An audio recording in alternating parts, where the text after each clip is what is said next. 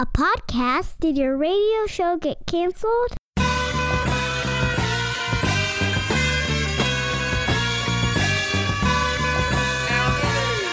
Fire. Low down and filthy, but the discipline is on point. Schooled myself, made my own dojo. A cold flow with the whole dose of soul. Maintain composure, even in theory. An anomaly, properties undiscernible to mere peasants. Use weapons. This week on The $1 Million Plan, we are talking healthcare. That's right. It's kind of hard to not talk about healthcare because it's part of our life. We don't know what's going to happen. I don't want to say I'm scared about what's going on, but I definitely feel like I'm in the dark when it comes to healthcare, and I felt that way for several years as we have all these changes. Well, now Congress is voting, they're not voting, there's a plan, it's getting repealed, it's not getting repealed, and when I think of confusion in healthcare, I think of my good friend Paul Ashley, First Person Benefit Advisors. Hello, sir. Thank you. You are the first guest at our new studio desk. This is sturdy. This is meaningful. It's nice. There's wood. There's wood. It's like you're at a Hooters, but there's no wings or harassment. Or inappropriate clothing, yeah. Sure. Well, I mean, you can't see below the desk. But Thank anyway, God. Paul, what in the world is going on? Yeah. So we've lived under the confusion and complexity of healthcare reform since late 2009 when it passed the Affordable Care Act, the ACA, Obamacare passed in, I guess it would have been March of 10. So the impetulant 7-year-old. Sure. And then as Trump ran and the Republicans have talked about for the better part of 7 years, they want to repeal and replace Obamacare.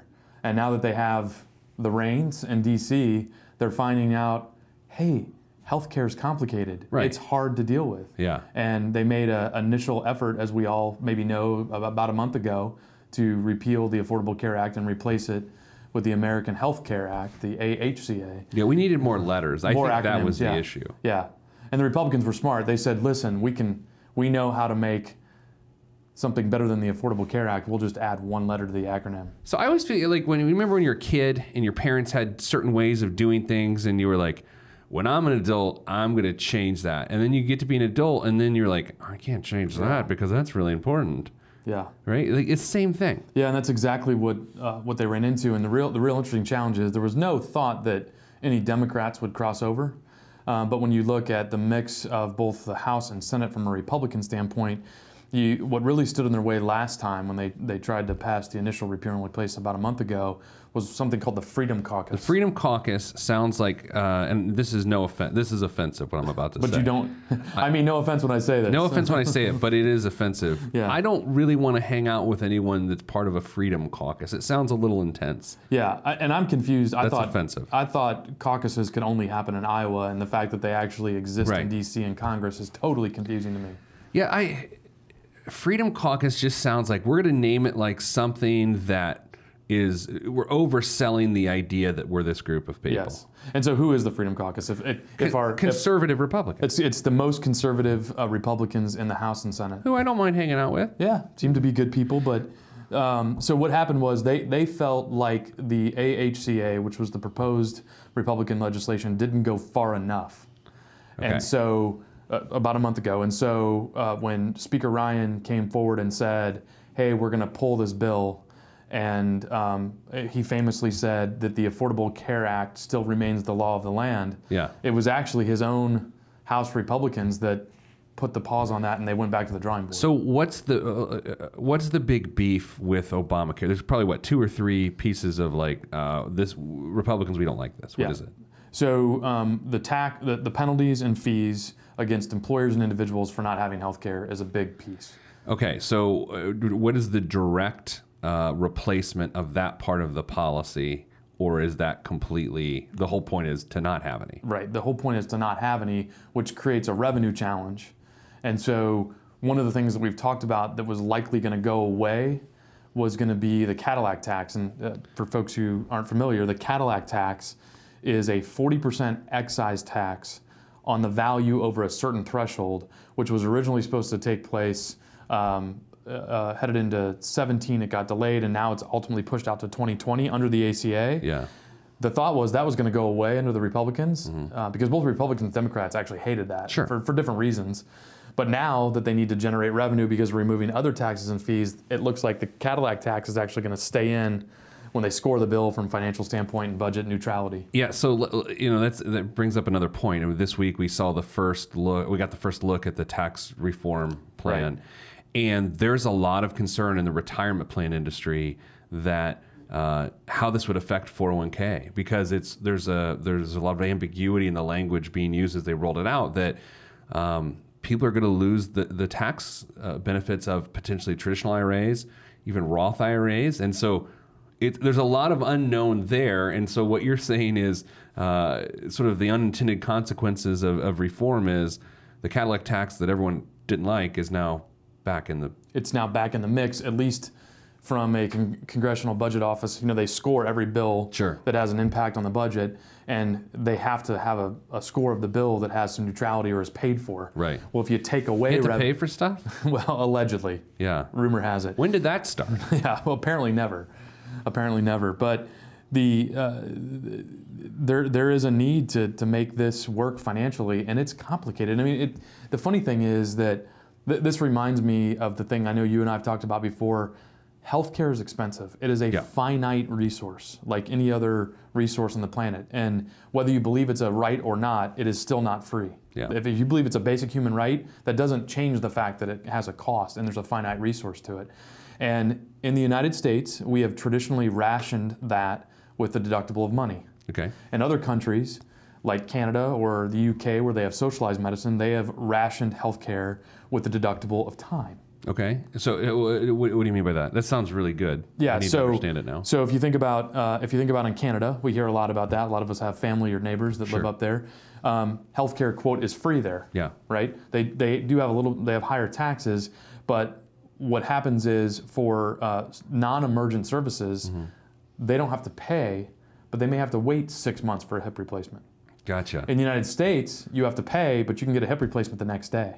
So some people in Canada, by the way, have you ever met a Canadian you don't like? They're all great. They're all great. I'm sure there's jerk Canadians. I doubt it. Is there? I don't know. And if they were jerk Canadians, they would recognize it and say, "Oh, sorry, so sorry." So they've become comfortable. I like the they. Yeah. The Canadians have become comfortable with this time deductible, or most people have. Some people have, because some people got to be like, well, I want my hip replacement now. Right, and so Canadians of means often travel down to the United States with cash in hand and pay for things. Canadian dollars? Well, I believe they have to convert it to the U.S. currency. Okay. I'm not an expert on currency exchange. No, sure. Yeah. But yeah, they come down with their converted Canadian currency and they pay, so they don't have to wait. I mean, I actually had an uncle who lives half the month in Toronto. He's a Canadian citizen. Okay. Half the year in Toronto, half the year in Florida. Had to get hip replacement. They said, we've got you scheduled for 8 months. So the guy's in pain. He has no quality of life. So Right. he made the decision to take his savings and come down to Florida and have a hip replacement within 2 weeks. I feel compelled to say it's not unreal. It is unrealistic to expect us to switch to a system like Canada's system. But I have no reason to say that other than I feel compelled to say that. It would be a massive shift. I think we're more likely long term not to go to socialized medicine, but what is called single payer healthcare. Okay, I don't understand that. And despite the fact that you've done a great job of explaining it to me several times over the years, what does that? Who's the payer? So, Not the employer? What's happening? so What's your name? the government. So if you think about single payer, Okay. that's essentially Medicare, Okay. which is how seniors Yes. get post 65 Sure. get healthcare in the United States paid for. It's essentially Medicare for all.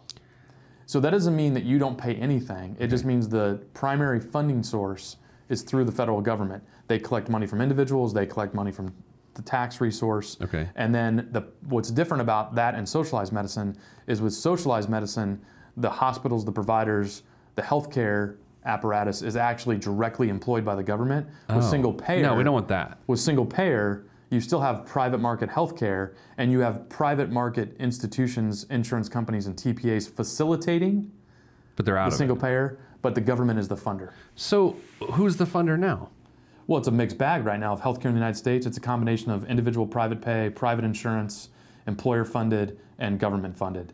Over half the healthcare money spent in the United States is actually already from state and federal government. How about the general unhealthy nature of Americans in terms of obesity and does that affect this whole discussion?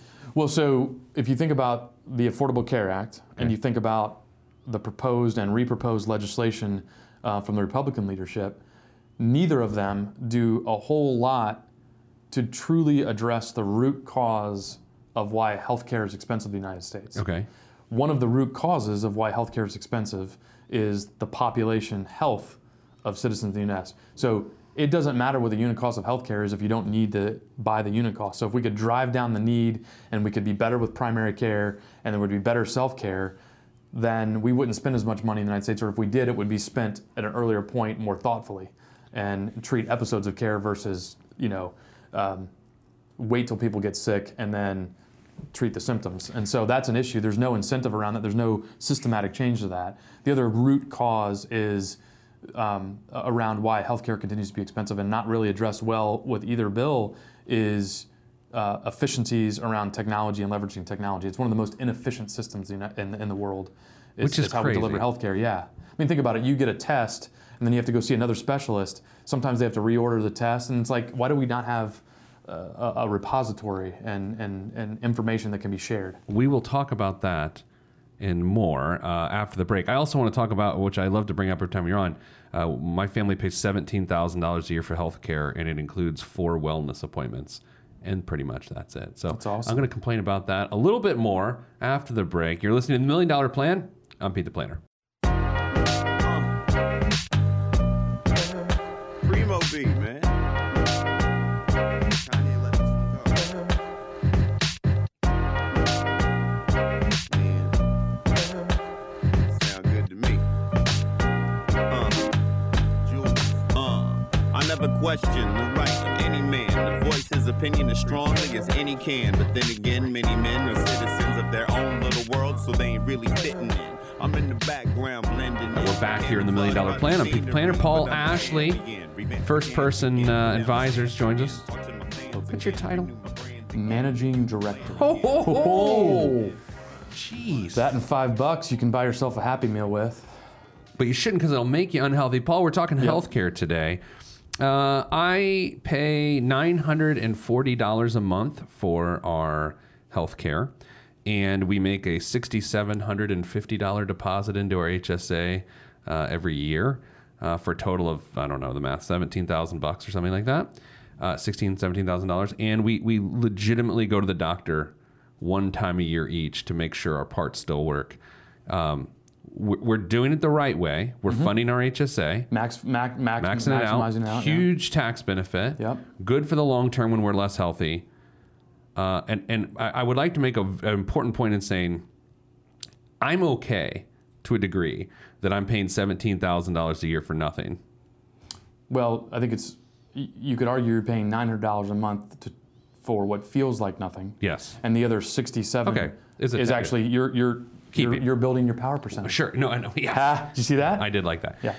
So the question would be, I'm okay with the $900 a month, knowing that other people have coverage that actually need that's the small bit of socialist in me. Sure. And you are transferring massive liability risk that you could incur unexpectedly to an insurance company. So something totally unexpected happens to you or one of your family members, an accident, a heart attack, just something, right? An unexpected injury that isn't in your control.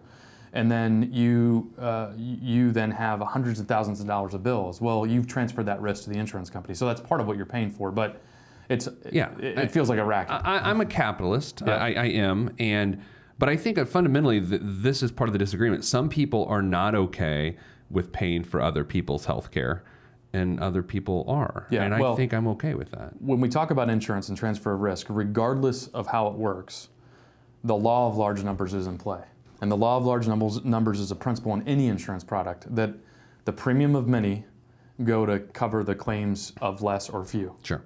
That's how risk transfer works. That's life insurance, that's automobile insurance. Yeah. Right. So that is what it is. What people really have a beef about when it comes to the health insurance under the Affordable Care Act, primarily in the individual market and in the small groups of less than 50 employees in most states, is that we went from a risk-based system where younger, healthier people used to pay less and old, sicker people used to pay more. Sure.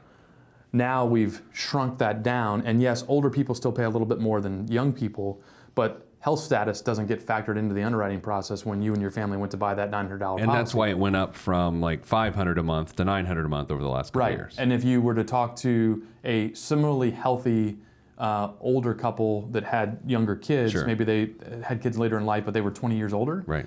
they are actually paying less than they were prior to the ACA because their age got factored less and maybe health status got factored less. And so what happened was your costs went up, their costs went down, and there's more of it's called community rating. Right. And it's sort of that socialistic, I get why that's okay mindset. What is interesting about the Affordable Care Act or about the proposed legislation from the Republicans is, while maybe not at a federal level, they'll take away community rating, they're going to actually kick back likely to each state. This is something they've signaled. Okay. They're going to kick back to each state the ability to determine, do they use risk underwriting, which is what we used to have, or stick with the community rating, which is what the ACA Okay, has. so there's risk underwriting or community underwriting? Community rating, yeah. Okay, risk underwriting or community rating? Yes, Those are the two. basically. Is there a hybrid? I mean, there's like an in-between, which is community rating, but some risk factor only to a certain percentage. So, but what the main difference is will we use health status? Mm-hmm.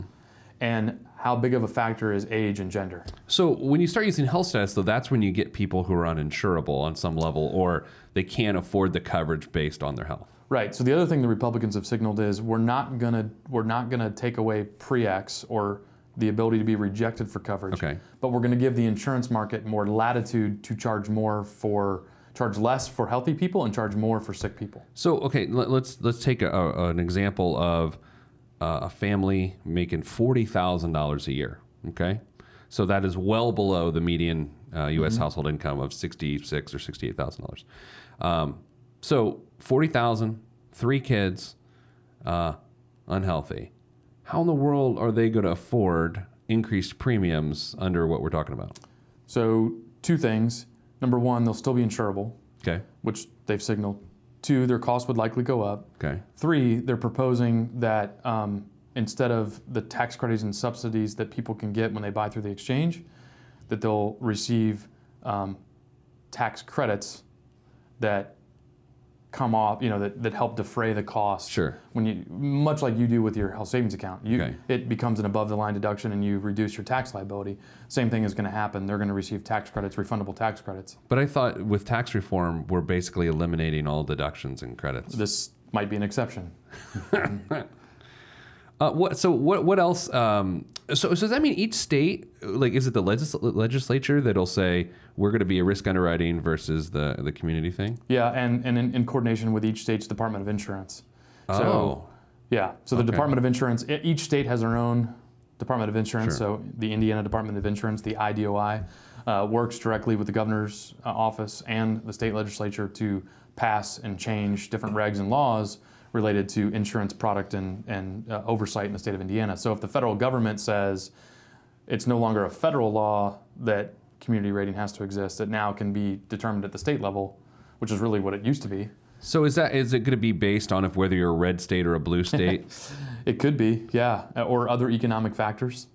I would think that more Republican-leaning states are going to go back to the way it used to be, Yeah. the red states, and the more Democrat-leading states or the blue are going to maybe keep community rating. And I have to admit, this really feels like the heart of disagreement between a conservative and a liberal mindset, right? Sort of the Republican principles and Democratic principles. Like this, when you really break it down the way you have, I was going to say we have, but I haven't really added to the You've asked some conversation. really Man, I good felt that questions. I've asked some pretty dumb questions. I really feels like it's the heart of this, right? It's Yeah. like, on what side is the incentive? Is the incentive to be healthy and make a great living? Sort of the trickle-down economics of the GOP platform versus, hey, we should help everybody. Yeah, and it's at the core there is it a basic human right or not, or to what level is it a basic human right? That's a tough question. And how do you fund wherever you fall on that spectrum? So let's go off track, because it wouldn't be the show if we didn't. I saw Senator Bernie Sanders just tweeted this week that it is a fundamental human right to make more than $15 an hour. That's sort of a weird statement, right? I mean, because if you overuse fundamental human right as a reason for something to be, it sort of loses its power. And then has downstream intended and unintended consequences. I'll give an example that's related to that. It's a Sanders piece. It seems like the state of New York is moving to free public education. Okay. Yeah. Right? Free public college education. So what are some unintended consequences of that? I believe that private institutions are going to see significant pressure because quality students that used to go to private institutions in New York might now choose the free path at the state institutions. So they're going to be having a harder time getting students to come and the tuition and scholarship money that follows. The other unintended consequence is, as you make things free and disconnect the consumer from the end user, then costs tend to go up because there's not a direct, which is what we have in healthcare, by the way. Back in the 1980s and early 90s when we moved to managed care, the HMO type model, and we made a doctor's office be, in the consumer's mind, a $10 copay. Right. Well, that's not the true cost of a doctor's visit. Yeah. That's what you paid, but that's not what the actual cost is. So people weren't being good healthcare consumers because they're like, well, it's just $10. It's just $10. So, again, the New York example, if we make public university and college education free in New York, I'm not saying that's wrong or right. I'm just saying, what's the unintended consequence of that? So, same thing happened in healthcare. So okay, I like this conversation, and we're going to have it for about 30 more seconds before we go to break. I guess we'll just leave it hanging. We'll pick it up in the next segment. But so for the people on the other side of the argument, when we say something like, "Hey, there's unintended consequences," prices are going to keep going up for everybody else. When we have, and then they say, "Well, I don't care." Like, but what's that argument? Like, I'm curious, like, what we're going to come back to the break is beyond I don't care of the unintended consequences. There has to be some way for that side of the argument to deal with it. So if you're just joining us, great, we're going to commercial. But we're talking to Paul Ashley, Managing Director at First Person, talking healthcare, what's going on right now. And we'll do that more here after the break. This is the $1 Million Plan, and I'm Pete the Planner.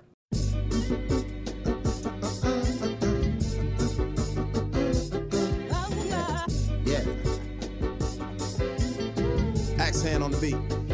Yes, sir. Glass House. Yes, sir. Mr. Kinetic, Rusty Redenbacher. ATFU. Naptown. Yeah.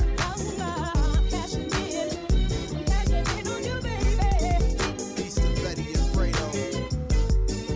Helicopter choppers. Yeah, y'all ain't hip yet. Cashing in like the end of the game at the casino. I lean so the glare of the rear view don't hit me. Swiftly through the avenues and boulevards. Old soul playing on my speakers. Old soul but young in age, a boss player. Not from the Himalayas, but my fam gave me Gary, Indiana game. Grew up around the country, but the mindset was there. Ain't I won't complain about a damn thing on this beat. Axe-hand got it slapping. We're back with Paul Ashley, Managing Director of First Person here in the $1 Million Plan, talking healthcare.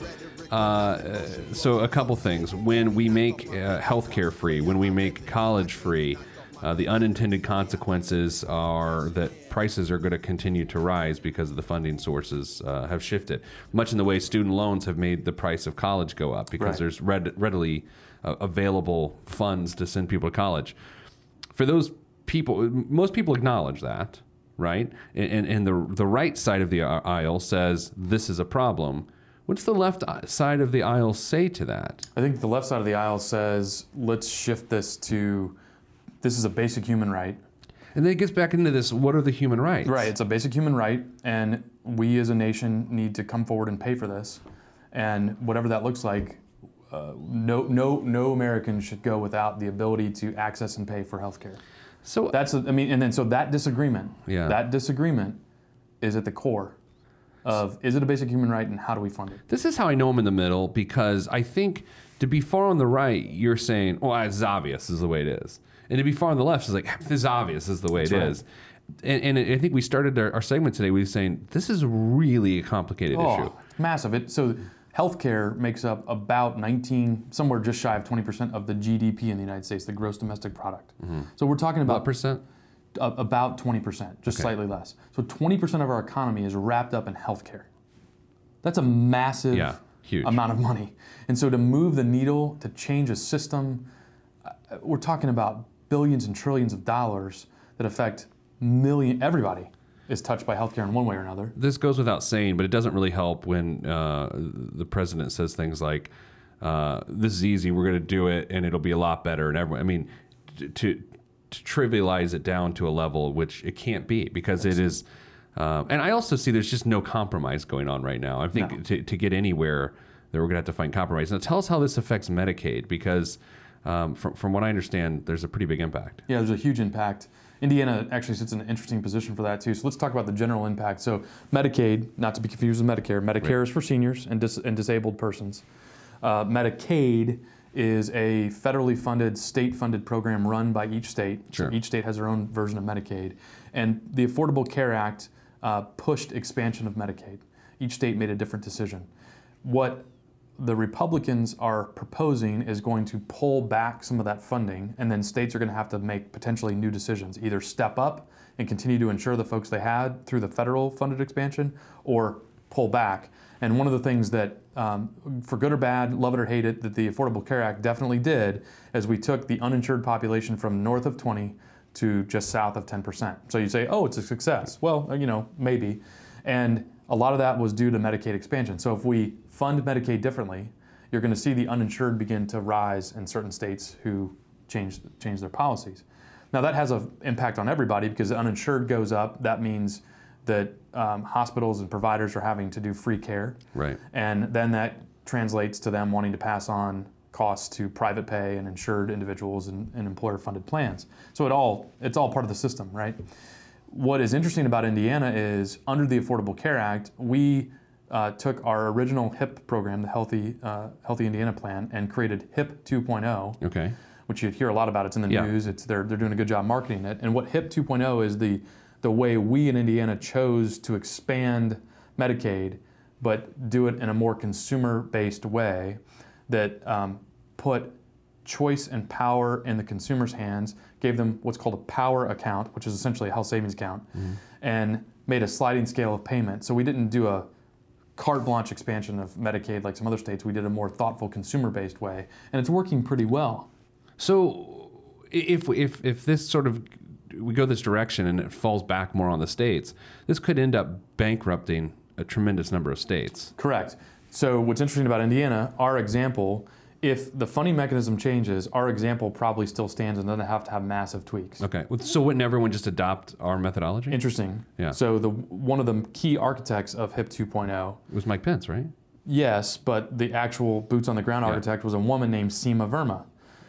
Seema Verma. Yes, and Seema Verma is now the director of the Center for Medicaid and Medicare Services, appointed by the Trump federally. Okay. So she has a knowledge of how HIP 2.0 works. If the funding mechanism at the federal level changes, states are going to be coming to her and other states to learn how do we do, what do we do now that we're holding this bag? And so Indiana, interestingly, is going to likely be an example of how to do Medicaid in your state without bankrupting under the new financial regulations. So it's quite obvious, and you understand this more than just about anybody. I mean, it's definitely more than most consumers, most employers. Your job is to help employers understand it. That's what you all do.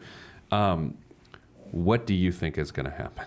Or do you have to throw in the wild card? We're talking about politics. Yeah, we're talking about politics, and as we record this today, the Republicans have just delayed another vote. They've kicked it to quote next week, and who knows what's going to happen quote next week. Next week could be next week. But they're just, I mean, and this is obvious, but it's worth stating. At this point, they're completely ignoring the Democrats, because what's it really matter? They're going to vote against whatever's coming. Pretty much. So they're just working. The GOP is just working it out amongst themselves, trying to get the Freedom Caucus back. But they also, if they go too far, now they run the risk of taking the moderate Republicans and whatever they would name their caucus, and losing them. So they've got to move it farther to the right, but they can't go so far to the right that they lose the moderate Republicans. So what's going to happen? So what's going to happen? So the original draft of the AHCA signaled a couple things, a few things we've already talked about. How they fund Medicaid is definitely on the table. Repealing the employer mandate, likely repealing the employee mandate. Now, things that probably won't change, they'll still have no pre-existing conditions, guaranteed insurability, adult child coverage up to age 26. Sure.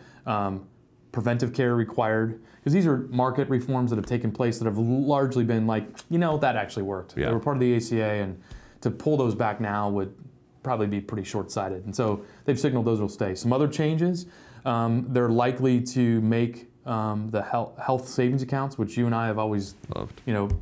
beat the drum of. HSAs are going to be easier to buy, more latitude under what plan design you can have, and also be health savings account compatible and get the tax benefits and the long-term savings benefits. The Medicaid changes. So something's going to happen. Something's going to happen. Absolutely. So when you hear the For employers, by the way, that are listening to this, one of the things we believe is going to happen, and by the way, technically, this may have already happened in a practical standpoint. One of the very first things Trump did, I think it was the day he was inaugurated, or the next day, he signed an executive order that said, relax the enforcement of the Affordable Care Act. And so the tax penalties and reporting things, if people don't do it, then there's maybe no teeth of enforcement. Deregulation. Deregulation, yeah. Last question before we go to break, and then we come back and wrap this up. When the president says Obamacare is collapsing, it's a disaster, like what does collapsing Obamacare mean? He's partially onto something, actually. Okay. So when he says Obamacare is collapsing, what he's talking about is the state and federal-based exchanges. Okay. So what's happened is as insurers, so private insurers are the ones that are filing products to be in the federal exchange in Indiana or the Kentucky-based exchange. They've stopped filing them, right? Where they've stopped filing and they pulled out of the market. Like United Healthcare pulled out of almost every state except for maybe 3 or 4. Mm-hmm. Humana pulled out, right? There's an area in Kentucky near, or not Kentucky, Tennessee near Chattanooga, where there's like 6, 7 counties that literally have no options. Yeah.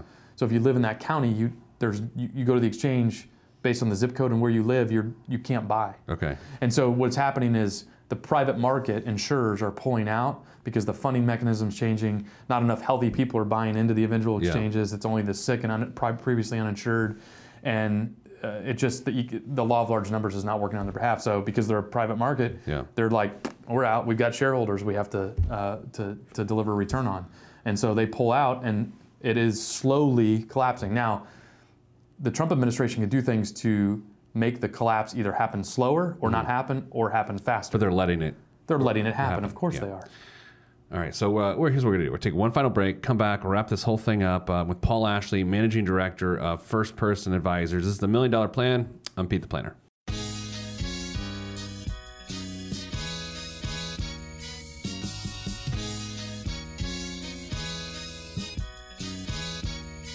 Every day living through the peace of my soul, I remain whole, even in the middle of the pain. Even though my life has the rain, I still remain sane, writing and creating for my life. And my pen is my sword given by the Lord, and I use it to fight the tides of restriction. Sometimes I'm conflicted, find myself looking at the trees too much and can't see the forest. Enemy shall inherit the earth, and I want to inherit something other than the high blood pressure and diabetes. So work is what I gotta do. Stay true to my enemy and water the trees that I sing from, and look out for the lumberjacks. Running with the gale force wind at my back. Swift and enduring, I remain calm. Swift and enduring, I remain calm. Swift and enduring, I remain calm. All right, wrapping up this week's $1 Million Plan with Pete the Planner. I'm no bomb this week. No biggest waste of money. Why? More important things to talk about. Paul Ashley, Managing Director of First Person's back with us. FLSA. Fair Labor Standards Act. Yep. What's happening there? So there's a lot of talk. The Fair Labor Standards Act is a massive law. A lot of talk last year and really the 2 years leading up to it. On December 1st of 2016, there was a new overtime rule that was supposed to take effect. And then it got suspended, right? There was an federal court injunction placed on it. And so what was supposed to happen was a lot of changes, but the main thing that was affecting employers and their employees was those individuals that were exempt from overtime had to have a certain set of rules, but then also have a certain salary threshold. Okay. That salary threshold was getting moved effective December 1st from about $23,000 a year to just over $47,000 a year. That's a massive change. Yeah. Now you're thinking, well, there's not that many salary people that are below that threshold, but nonprofits, people that are in middle management positions Sure. early in their career, to make less than $47,000 is possible, but still be exempt from overtime. Mm-hmm. So what they're saying is, you make $41,000 a year, you're a salaried employee, all of a sudden they're telling the employer as of 12/1/16, they have to at least make $47,700. Massive change. Yeah. Right? So they either need to move them to hourly, where they have to clock their hours, which has a cultural challenge, Yeah. or bump up their salary to get above that income threshold, which has a financial challenge.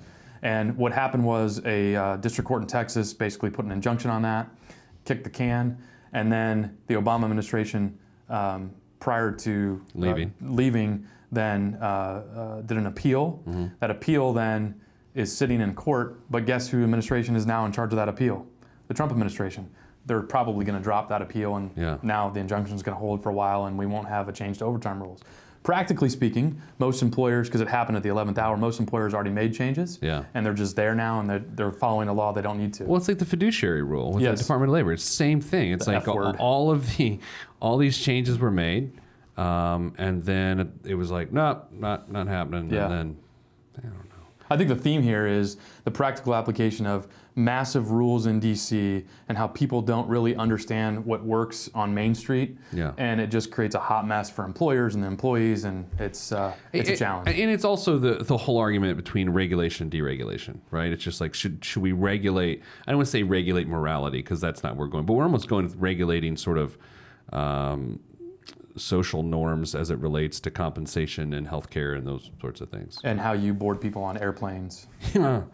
Paul Ashley, Managing Director of First Person, thank you for joining us. First guest at the new desk. It's nice. It is great. Now when I say knock on wood, it's legitimately wood. All right, that's all we have time for this week. Thanks for joining us. Go to PeteThePlanner.com for more. If you want to watch this episode and see what we're knocking on, PeteThePlanner.tv. Go to FirstPersonAdvisors.com to learn more about the good folks at First Person and Paul Ashley.